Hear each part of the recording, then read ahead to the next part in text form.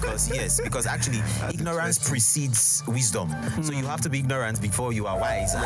So at some point, it can actually happen to any man. It happened to my dad. Welcome, ladies and gentlemen, to Lifeboard with C. I am delighted to have you with me today. Okay, good morning, good afternoon, good whatever time you're going to be receiving this podcast. It's always a delight to be in your ear at a time such as this. And it is with great pleasure I announce the amazing people who are here with me. I want to say a very big thank you. I'm really honored. Ladies and gentlemen, first up, I want to introduce the amazing, a lot of you already know him. He is creating so much waves. And when you hear his voice, you're going to think he's proud. He's not entirely proud. He's a little bit proud. But yeah, ladies and gentlemen, a very big welcome to Erastus also. Yeah! Thank you for having me. And secondly, but most importantly, we have the amazing, the beautiful Chioma. Chioma was with us on the first episode, and here she is with us again. Chioma, you're very welcome. Thank you. It's amazing. It's beautiful to have you with us. It's beautiful to have both of you with us. And without any further ado, we are going to jump right into what we have to talk about today. Today we are talking about moral decadence. And before we continue, I know we must have talked about it for a bit earlier on the first episode, but let's talk about it some more today, because the first installment was actually just for introduction mainly, but we want to dive into the meat of the matter on this installment. So before we continue, Erastus, let me ask you, what in your own understanding, or from your own point of view, what would you say moral decadence is? Just taking into consideration the first word, which is moral, right?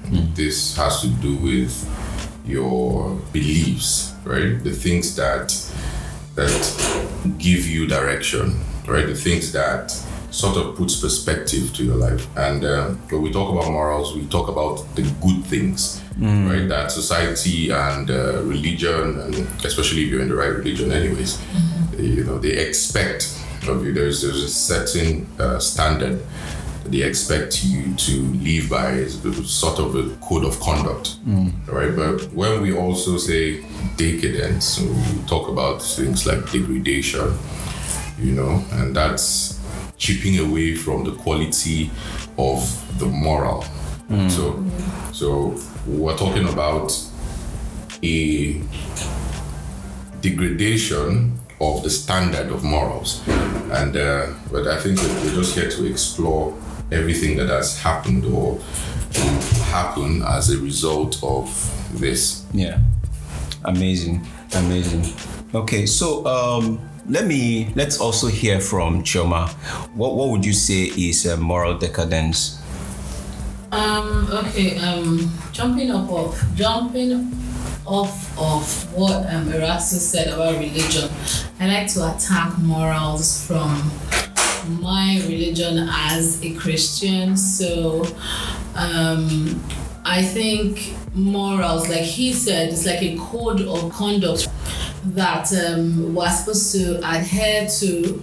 And when you have decadence, it's like there's decay going on in that system of rules, or that system of the kind of lifestyle that we're supposed to adopt as per our religion, as our religion or the laws of the land, prescribes. And I like to attack the question of morals as a Christian, because I also think that a lot of the foundations of the laws that give birth to what we call morals and what we call a value system in the society is really rooted in, a lot of Christian beliefs. I mean, the Ten Commandments, form a lot of laws that we now see in our legal system. So to me, moral decadence is really just veering off of the path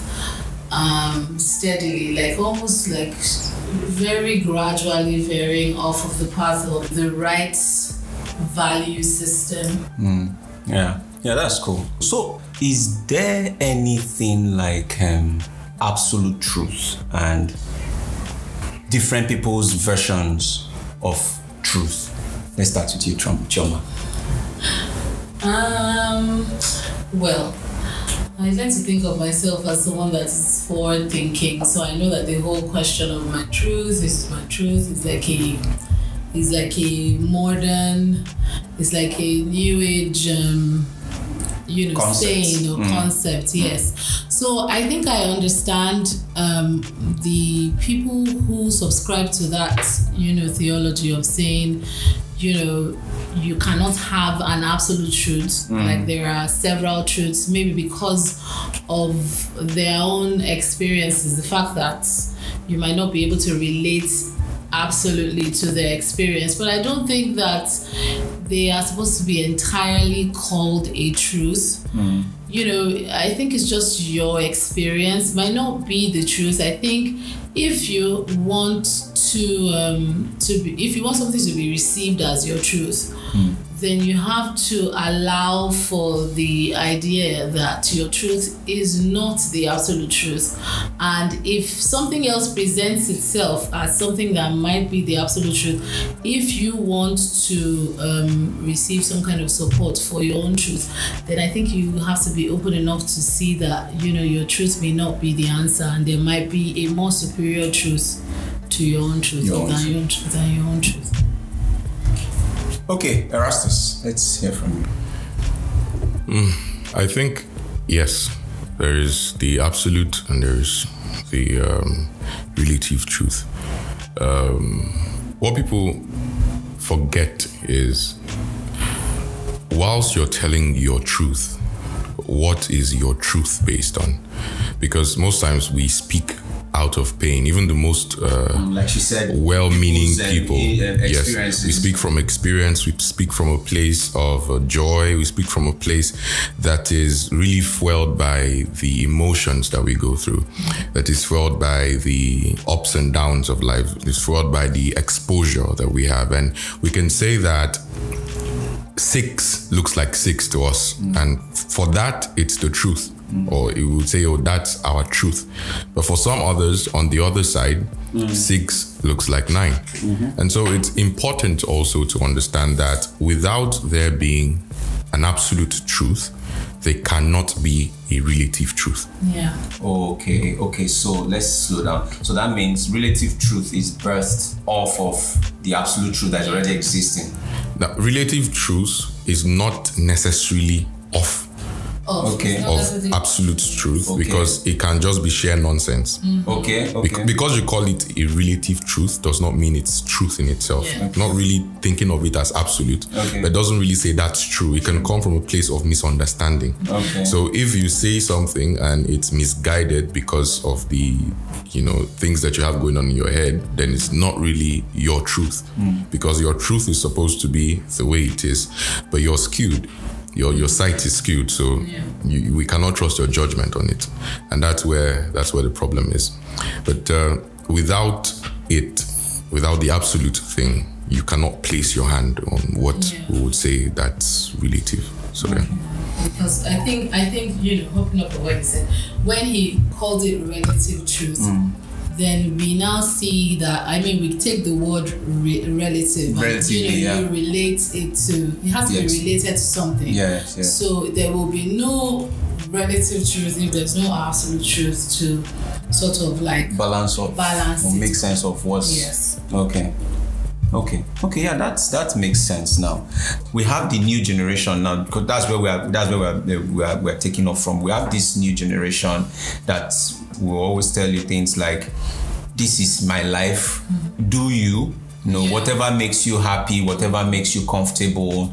Let us tackle that. Whatever makes you happy, whatever makes you comfortable. Like, is there a limit to that? Is that even something we should live our life by? Erastus. I think chasing a fleeting feeling as happiness is not the way to go. Because happiness is supposed to be earned from you following your process. So you're supposed to earn happiness as a byproduct of success on small goals. So as you're going on your work, on your journey, you're progressing, you got something done today, you were able to buy a small thing, you gain happiness off of that. And if we begin to see happiness as the destination, then we're going to go into lots of error looking for happiness, because happiness cannot be found in one place. There is something about addiction that can be traced in looking for that dopamine hit, right? You would always want to go back, but if you try to go back, the things that made you happy the last time will not be strong enough because you're already used to it. Yes. So it means that if something that's strong as 2, or on a scale of 2, made you happy the last time, when you come back, You have to up it. you have to go for 4. And if you keep on going like that, you're going to find yourself at 144, and who knows what that will lead you to. Because happiness could actually lead you to cocaine. Chasing that feeling of, I'm finally here, I just want to live my life. Sometimes it's good advice, and it's bad advice. The thing is, balance is very key to everyone. When you say, do what makes you happy, it's allowing you to make decisions that you feel is in tune with your calling, with your purpose, with your journey, right? So when we say, do what makes you happy, it's not necessarily that you have to do a wrong thing. You should do something that expands you, because that's the thing about your progress. That's the thing about your life's purpose. When you do something that you believe that you're called to do, that you believe you're put on this earth to do, it gives you this expansion in your chest. It gives you, even though you do not have any money with you or any money in your bank account, you do not have friends or anything, you would feel good at the end of the day. That's the thing with purpose. So that's what it is. But when we say do what makes you happy too, sometimes people think that we have to follow the recklessness of doing what makes you happy, because even with doing what makes you sad, there's still recklessness in it. All right. So whether we say do what makes you happy or do not do what makes you happy, sometimes it's difficult, especially with the mindset of the person. So you need to understand what mind you're communicating that to, because you can be telling that person drive on 180 or 120, because that's what makes people happy. There are people that cannot drive under 80, except it's really tight, the road is tight and all of that. There are people that if they just sit on that, these things, boom, speed. Yes. All right. But the end is what? Is destruction. So doing what makes you happy must be done in a right mind. It must be spoken to a mature mind, and it must be taken with a pinch of salt, because doing what makes you happy most of the time may not be what is beneficial for you in the long run. Absolutely. The things that are critical, or the things that are critical to your journey is really not things that you would find immediate happiness in. So when we say discipline is for the long run. It's not about today. Yeah. It's a combination of processes. Yes. Does brushing your teeth make you happy? Does not. But 2 years after, without brushing your teeth, you see serious unhappiness. So that's where it is, I believe. Okay, yeah, Choma, talk to us. So I get where the whole do what makes you happy comes from. I think, this generation has, overblown, we're into self-care, we're into, make yourself, motivate yourself, be your own, cheerleader, and that is the gospel that I think went left with the, do what makes you happy thing. Yeah. So I think, to buttress what he said, is do what makes you happy. Does what makes you happy make other people upset? Like, does it reduce the lives of other people, like the quality of life of the people you love, of the people around you, because you're like, I'm going to do me, I'm going to do what makes me happy, and then if something happens to you, how are the people that you love going to, be affected, or the people that love you, or the people that you love, how are they going to be affected by your decisions, and how is your future going to be affected by your decisions?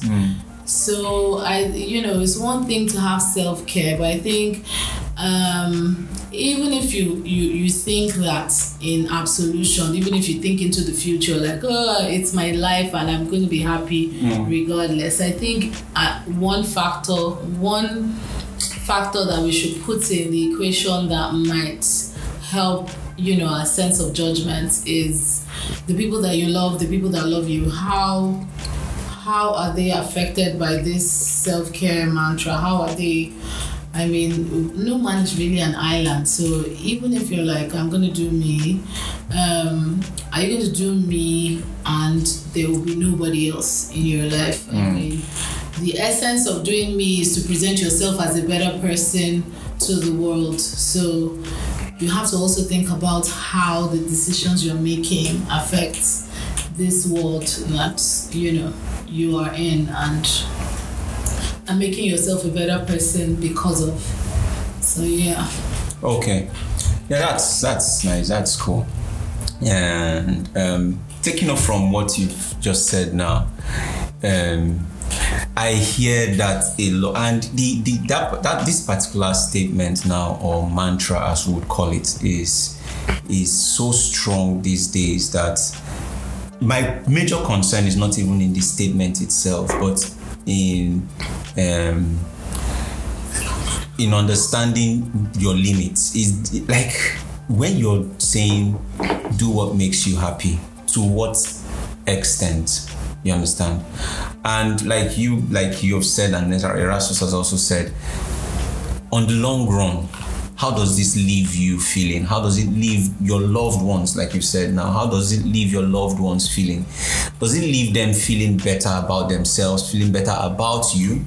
Or does it leave them feeling terrible or feeling worse? Because when you say do what makes you happy, automatically you eliminate every other person's feelings, you eliminate every other person's opinion, you eliminate every other person's view, every other person's whatever now peels into insignificance, and it is all about you. I think for a well-functioning human being, people's opinions must have a certain level of insignificance in the decision making of yes, of course. So there are times that you have to shut every voice out, no matter how well-meaning it is. I don't think it's so much their opinions, but the way your actions would affect their quality of life. Not so much that they have an opinion over what kind of decisions you make, but if the decision you make is going to sort of reduce them or, make their own lives unbearable. Because, you say, I'm not going to value their opinions, I need to filter out the noise and all that, but then there has to be a place for, whilst I'm not building my life on their opinions or around their opinions, I mean, there might be some decisions I'll take that would adversely affect them. Like you said about the driving thing, I'm like, I want to drive, I'm so happy driving at 180. And then I'm in the car with somebody. And then, I don't value your opinion. I'm going somewhere, I'm in a hurry, but then you have to think about the person that's in your passenger seat, and it's probably, an anxious person. Yes. That will even have an accident before the accident happens. So I think in some way, as much as we don't value the opinions, or we don't overly, press so much value on other people's opinions, I think we have to also think about how our decisions affect their own quality of life. Yeah. So like what I was trying to say, and let me even quickly react to that. Now, people's opinions, that's all it is, opinions. And the truth is, you don't even really have to take the opinion, but it doesn't mean that you should now not listen to anybody again. There's a nice way of not taking someone's advice, or there's a nice way of not listening to anybody, or allowing someone's opinion influence you or impact your decision-making process. I've actually done an episode on opinion where I talked about that people's opinion can even stagnate you, because you're waiting to get someone's approval on something, or someone is trying to tell you that, look, I don't think that you are made for. Someone has actually said something to me once that, look, he doesn't think that I'm hardworking enough, I'm not putting in so much effort. But I know that if I talk to 3-4 people who know me very well, they will say that I am a very hardworking person. Yes, you are not living in a mansion, you're not driving all the finest cars in the world, but I know your work ethics. I know how you live your life. You understand? Now, I understand what opinions can do to people. Opinions can stagnate you. Opinions can even run you out self. But that doesn't mean that I should throw everybody into the trash. Now, when I even mentioned opinion, I wasn't saying it in the sense that you should take everybody's opinion. I'm just saying that when you're saying to do yourself and not bother about anybody, we are looking at it from that angle, not from the angle of whether you should take people's advice or whether not to listen to people and what they have to say about what you're doing, because it's not just about advice. Some people opinions have kept people, like I was saying, stagnation. Opinions have kept people in a particular position where they have no business being in the first place. You understand? Because someone told you, I don't think you are made for this. I think you should be doing this. I think you should be doing that. I think you should be doing that. And then, because of opinions, because people have one advice or the other to give, you will find yourself doing 1 million things because they are saying, oh, I think you have strength for this. I think you have strength for this. I think you should be doing this. I think you should be doing that. Oh, you have an amazing voice. That you have an amazing voice doesn't mean you should be singing songs. That you have, interesting writing skills doesn't mean you should be writing books. You understand? Yeah. But when people just see you face value, they already have an opinion. They already have a million reasons why you should be writing books, just because you have, an amazing writing skills. But that's not even the case. What I'm saying is about doing you, and it's I think to a significant extent, it is selfish of one to say, I want to do me and disregard what anybody has to say. Okay. Now, if I put this in perspective, God telling Abraham, take your things and leave. Just leave. Just I'll take you somewhere. I'll show you somewhere. That decision does not sound like it was God that told you. If Abraham were to tell his family, say, God tell me, say, make I leave all my siblings, leave everybody, go one place, go there. Say, I don't talk before that guy. Because it sounds somehow. There are times that having to choose or having to do things is difficult.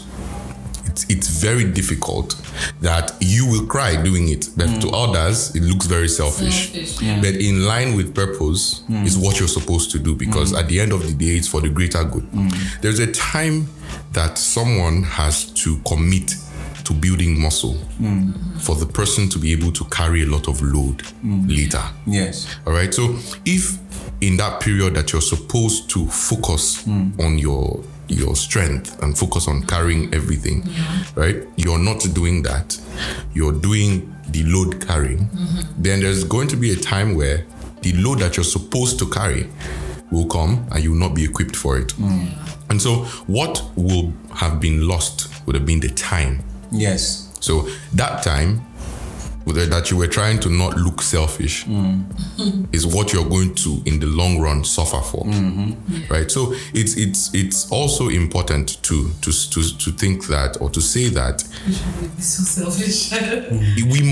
we have in ourselves a little bit of selfishness, and that selfishness is that thing that keeps us and helps us be the best. Yes, right. Because what I wanted to even say is when I'm talking about this selfishness, well, it's not even in this. Let me paint it. I think it's going to help if I can paint a picture. Okay. Let me paint this picture.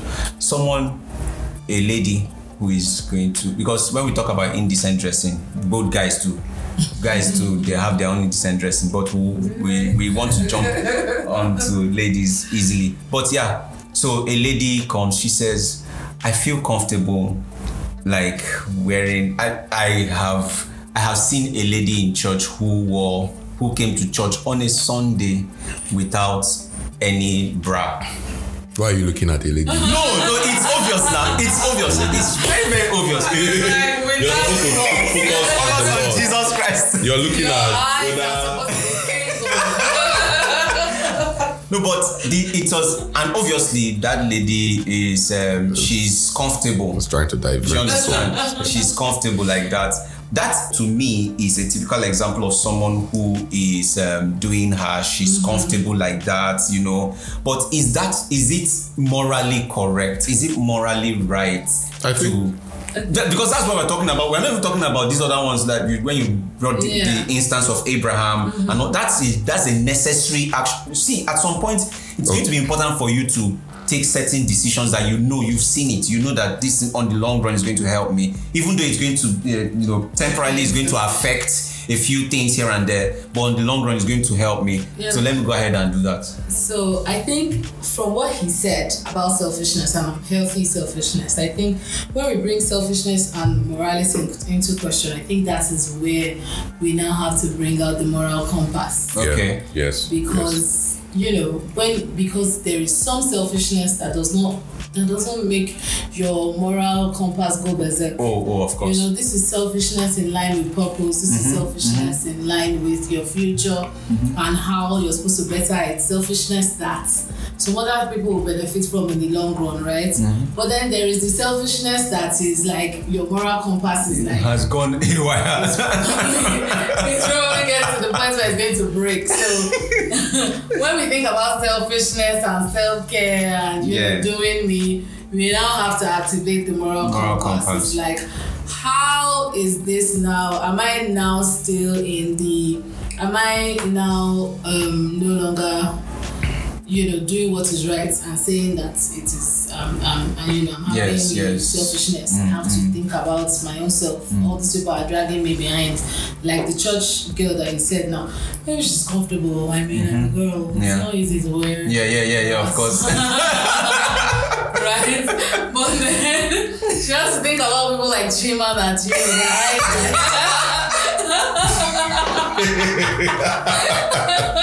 She has to think about Erasmus. No, you don't have to think about me. It's not you that. You are the one that has seen it. I'm the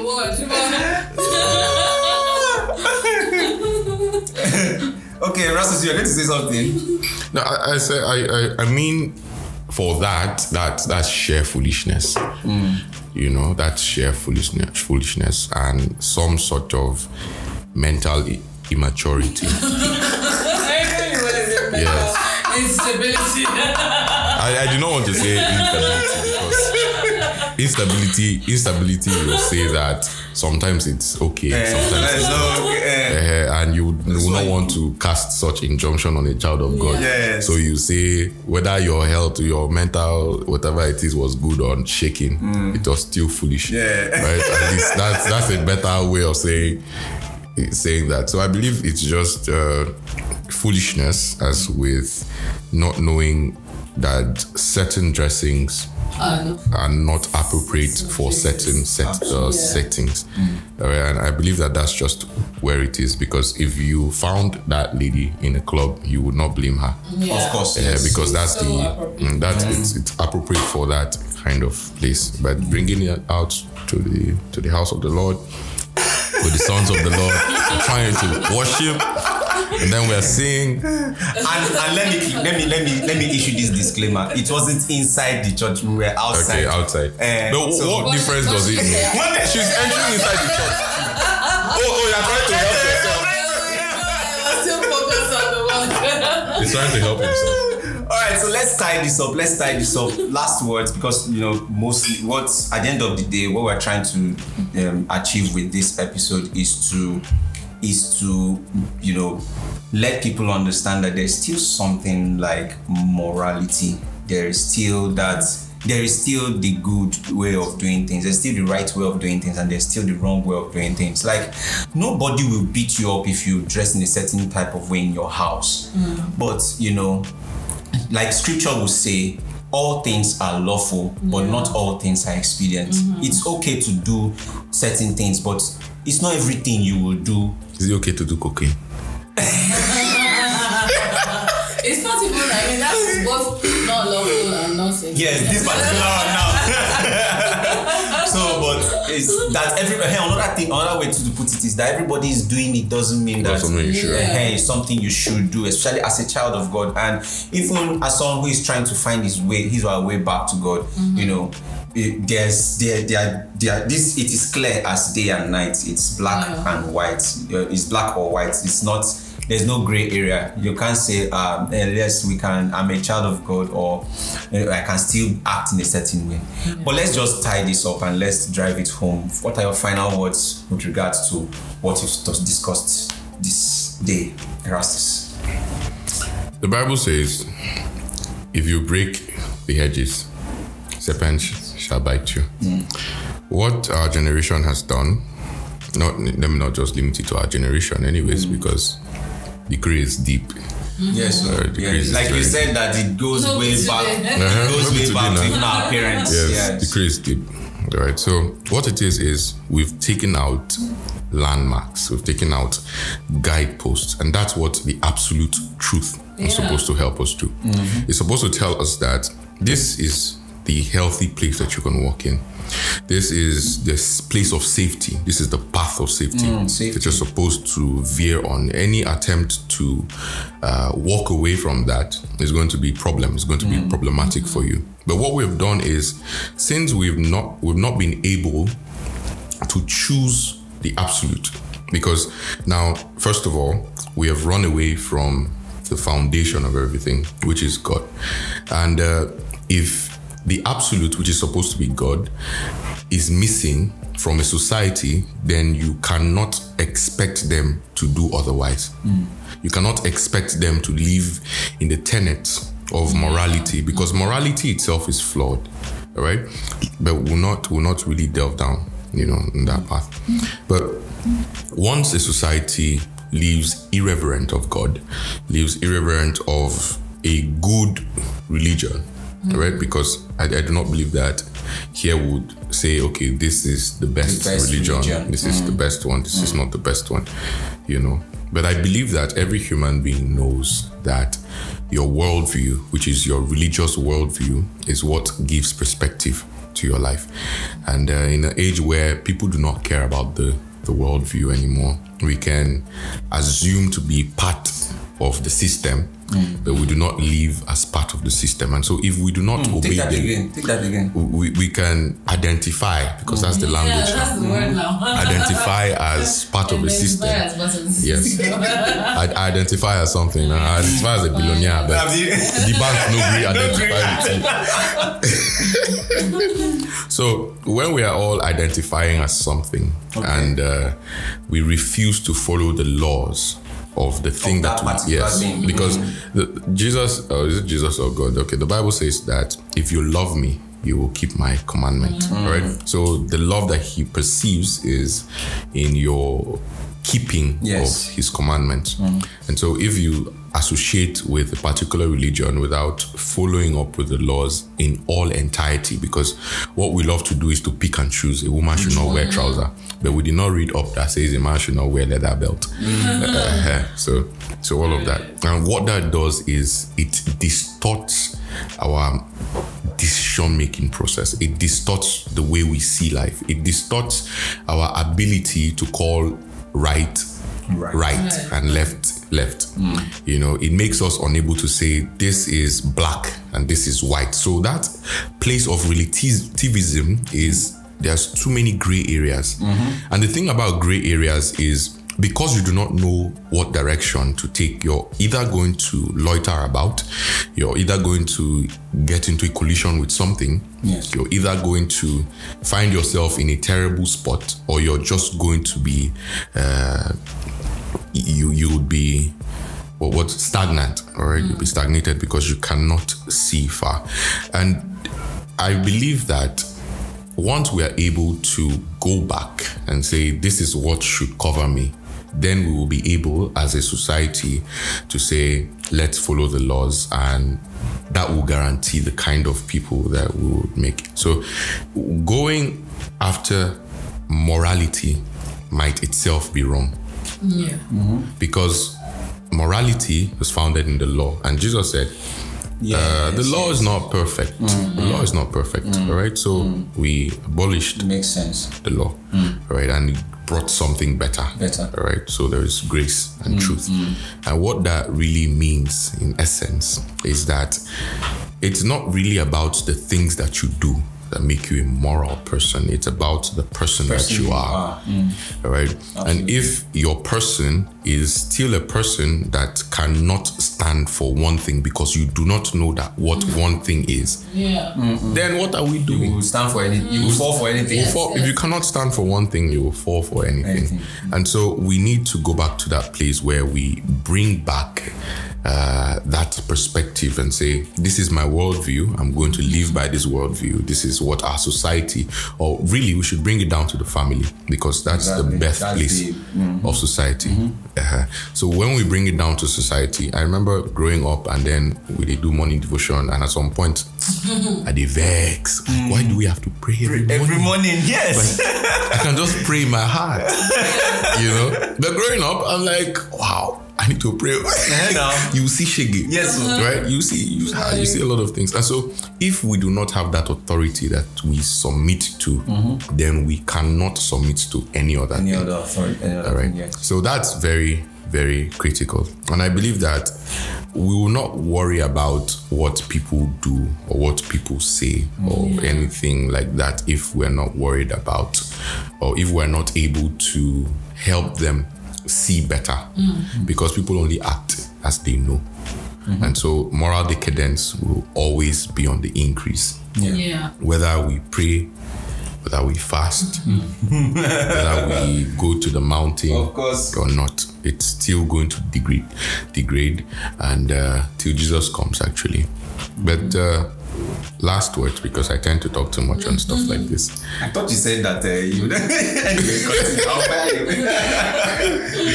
All right, so I think my last line will be, we should not take out what the absolute should be. Because in trying to be inclusive. Yes. In trying to be inclusive, we've become overly inclusive that we don't even know what it is anymore. The terms are just coming out too much. The terms every day there's something new. There's a new thing. CVC, so identifier. So when we keep pushing and pushing and pushing the points and pushing the boundaries, we are either going to tip, which is going to happen, because at the end of the day, Jesus will have to come, because there's how we're going to get to that.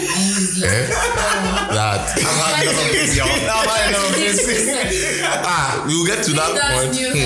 We'll get to that point that you know how water goes over a cliff, right? That's when people will start believing in flat earth.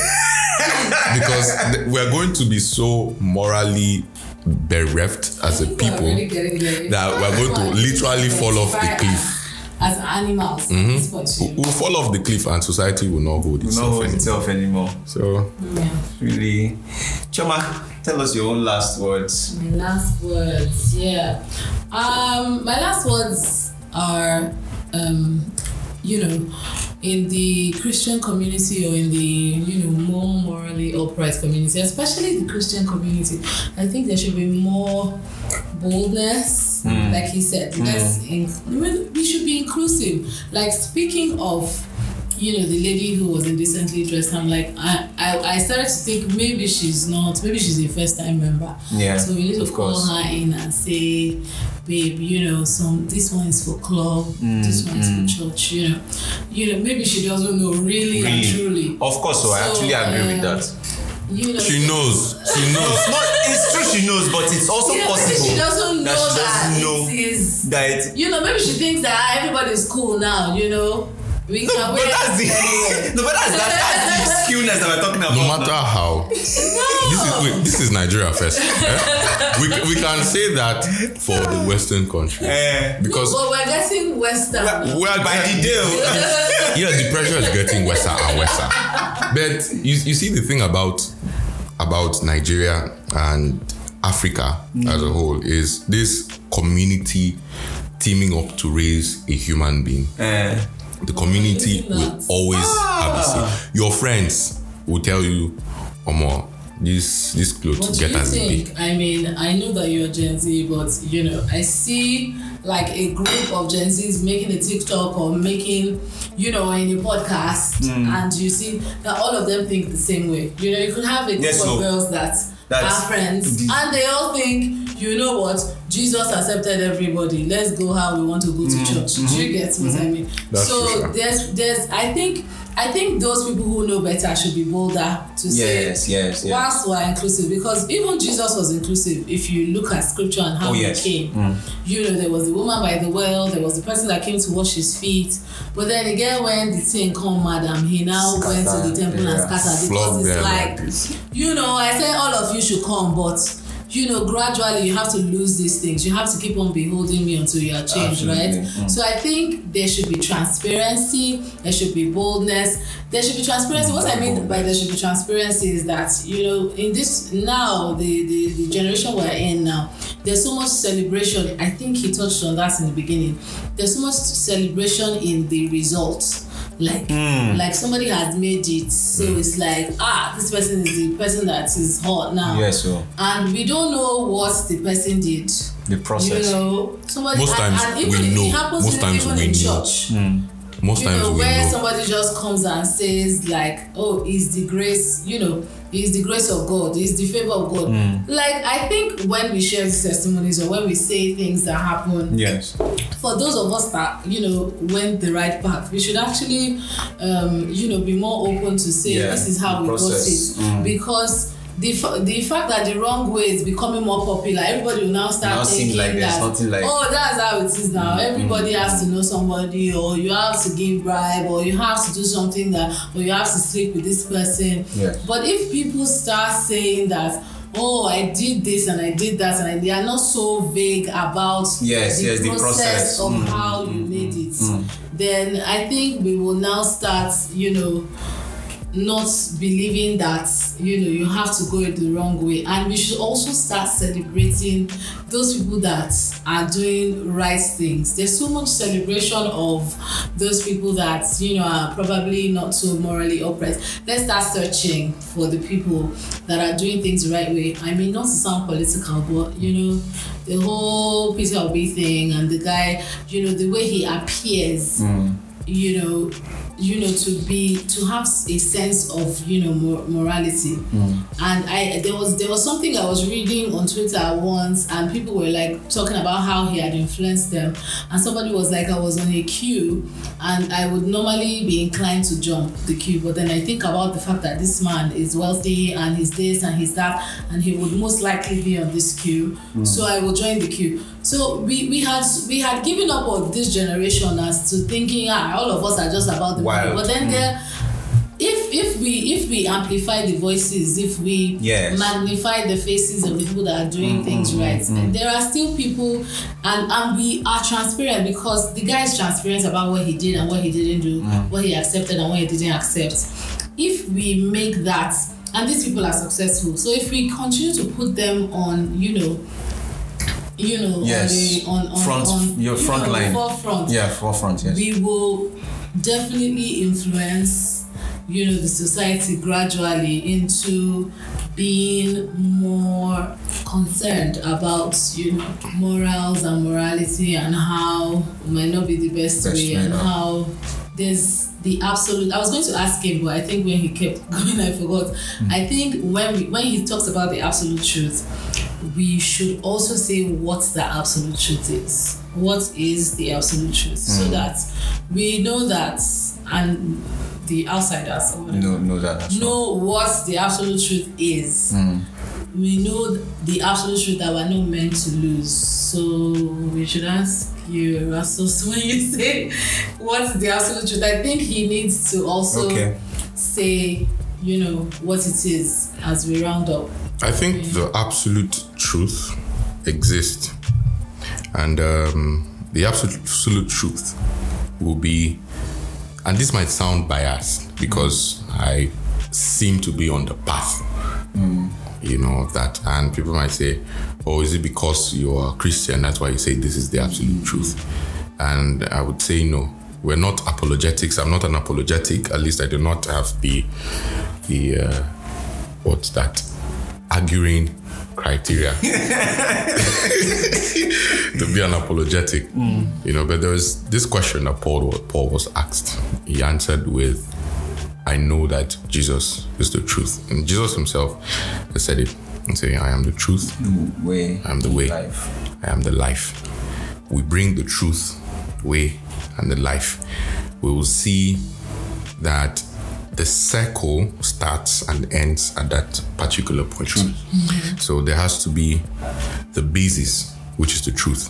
There has to be its process, which is the way, and then the life, which is not just the end result, but the state of mind of the person in that process. All right. And I believe that sums it all, for us. We need to look down there because it's not really about obeying. The 12 commandments, or is it 10 commandments? The 10 commandments were very difficult to obey. The simple, thou shalt not kill, thou shalt not do this, thou shalt not do that. And we still found a way to still kill that. They had to kill Jesus. God had to slaughter Jesus. I said, you now own too much. I don't even know. How can I make this make sense? So if we base morality on that, and I know that people of maybe other religions might say we're very strong moral people. In fact, the number of moral people in, say, other religions is really high. Like the number of that is really high. Circles, I think. With Hindus, yes, very moral. Hindus, Muslims, very moral people. Yes. But then you ask yourself, if it is only about your output, what you're able to do, because that's what morality is. It's about self-control and self-restraint and you being the bigger person sometimes. If it only has to do with you, then there might be a problem with that. Because you would say that there is nothing that enables you aside yourself. Now, if there is nothing that is bigger than you that enables you to do some other thing, then we cannot believe your morality. That's why Jesus said your righteousness are like filthy. God said your righteousness is Jesus anyways. Your righteousness is like filthy rags. That's morality. That's because morality is not really about your state of heart. It's about the things that you're doing to show people. Yes. So if you do not steal, but in your mind you're planning to steal. Well, you're stealing where people are not watching. That's another way to look at it. You might have the picture of the perfectly moral person. But God and you know that you have thoughts. The thoughts are not thoughting. That's the only difference. That's the thing. So morality, itself is good. In fact, morality can be, or morality is superficial. The fundamental thing is the life change, which has to be based on the truth. Morality is superficial. Now, a lot of people will say, if these people who are Muslims, who are atheists, who are Hindus, who are all of these things, believe in God, believe this, all of that, how can you say that a Christian is better than them? We're not saying that the Christian is better than them, right? We're not saying that. We're saying that we do not have one thing in common. People feel like because we have one God or we claim to believe in one God means that we believe in one God. It's not true. We are the same. We are similar superficially, not fundamentally. So a Muslim person's God, the Almighty God, is not the same as the Christian person's the Almighty God. It's not the same as the traditional person's the Almighty God. It's not the same as is it Confucius or something like that. I'm sorry, because these days we try watch with you. If I did not pronounce that well, all ye, what did they used to say that thing? People with the scatter people for online. Okay, draggers. No, not be draggers. Counselors Association of the World. I didn't pronounce it well, so you might help me with a dictionary. We are all connected on superficial things, not the fundamental. Yes. And there's always going to be a problem because we're not fundamentally the same. We do not believe in the same fundamental thing. There is God, yes. But when Jesus says he's the way, the truth, and the life, it means that he claims that he's the only way, he's the truth. You can say anything, but once you claim that you are the truth, that everything, that reality as we know connected is not even connected, finds its expression from you. Yes. Not even on you, from you. It has to come from you. Absolutely. You know, because when we think about this too, we say, oh, God is everywhere. God is this air. God is this thing. Because God cannot exist outside. So we cannot exist outside of God. So this matter self na God. Yes. The mic self na God. Yeah. So it's a very interesting thing, you know, to think about. So yes, Jesus said, I'm the way, the truth, and the life. And I believe that is the absolute truth. Yeah. So let me also bring this home. It is not out of fashion to bring yourself under authority. Yes, authority. And by authority, like Erastus says, going back to the units, that is the family. You know, some people, they have brought me till today now. If my mother calls me, if my mama called me like this, I used to answer with a quickness. When she listens to this, she's going to laugh. I'm going to answer with a quickness, and that is because it was my choice. It was my choice, and then apart from that, to the kind of upbringing I got, you know, but also my decision that I'm going to put myself under this, you know, cover. And I just want to say it's not out of place. For those of us who are listening, I don't say it's going to help. It's going to help. Nobody's trying to control your life. Parents can be interesting sometimes too. Yes. Yeah, they can overstep. Parents are very interesting. We won't stay here and act and pretend like we're not going to say that. Sure. Parents can be very, very interesting. But but you know, we need to, when you notice that this one is beginning to step out, you can find a way to balance it. But at the end of the day, overall, it is not out of place for you to bring yourself under authority. We want to bring it to a close at this point. Thank you very much, Erastus. Thank you very much, Choma, for this time to gist and talk about this. And thank you so much, our listeners, for taking our time to listen to this episode. Until I come into your ears another time with another episode, stay jiggy. Oh my God. Thank you, Chima. I am sure you enjoyed that episode, didn't you? Now go ahead and share this link with your friends and loved ones. Also, why not join me on Instagram and Facebook at LifePod with C, and on Twitter at OkoyeCE. That is LifePod with C on Facebook and Instagram, and on Twitter at OkoyeCE. I'd like to hear your thoughts on this as well. Have a fabulous week ahead.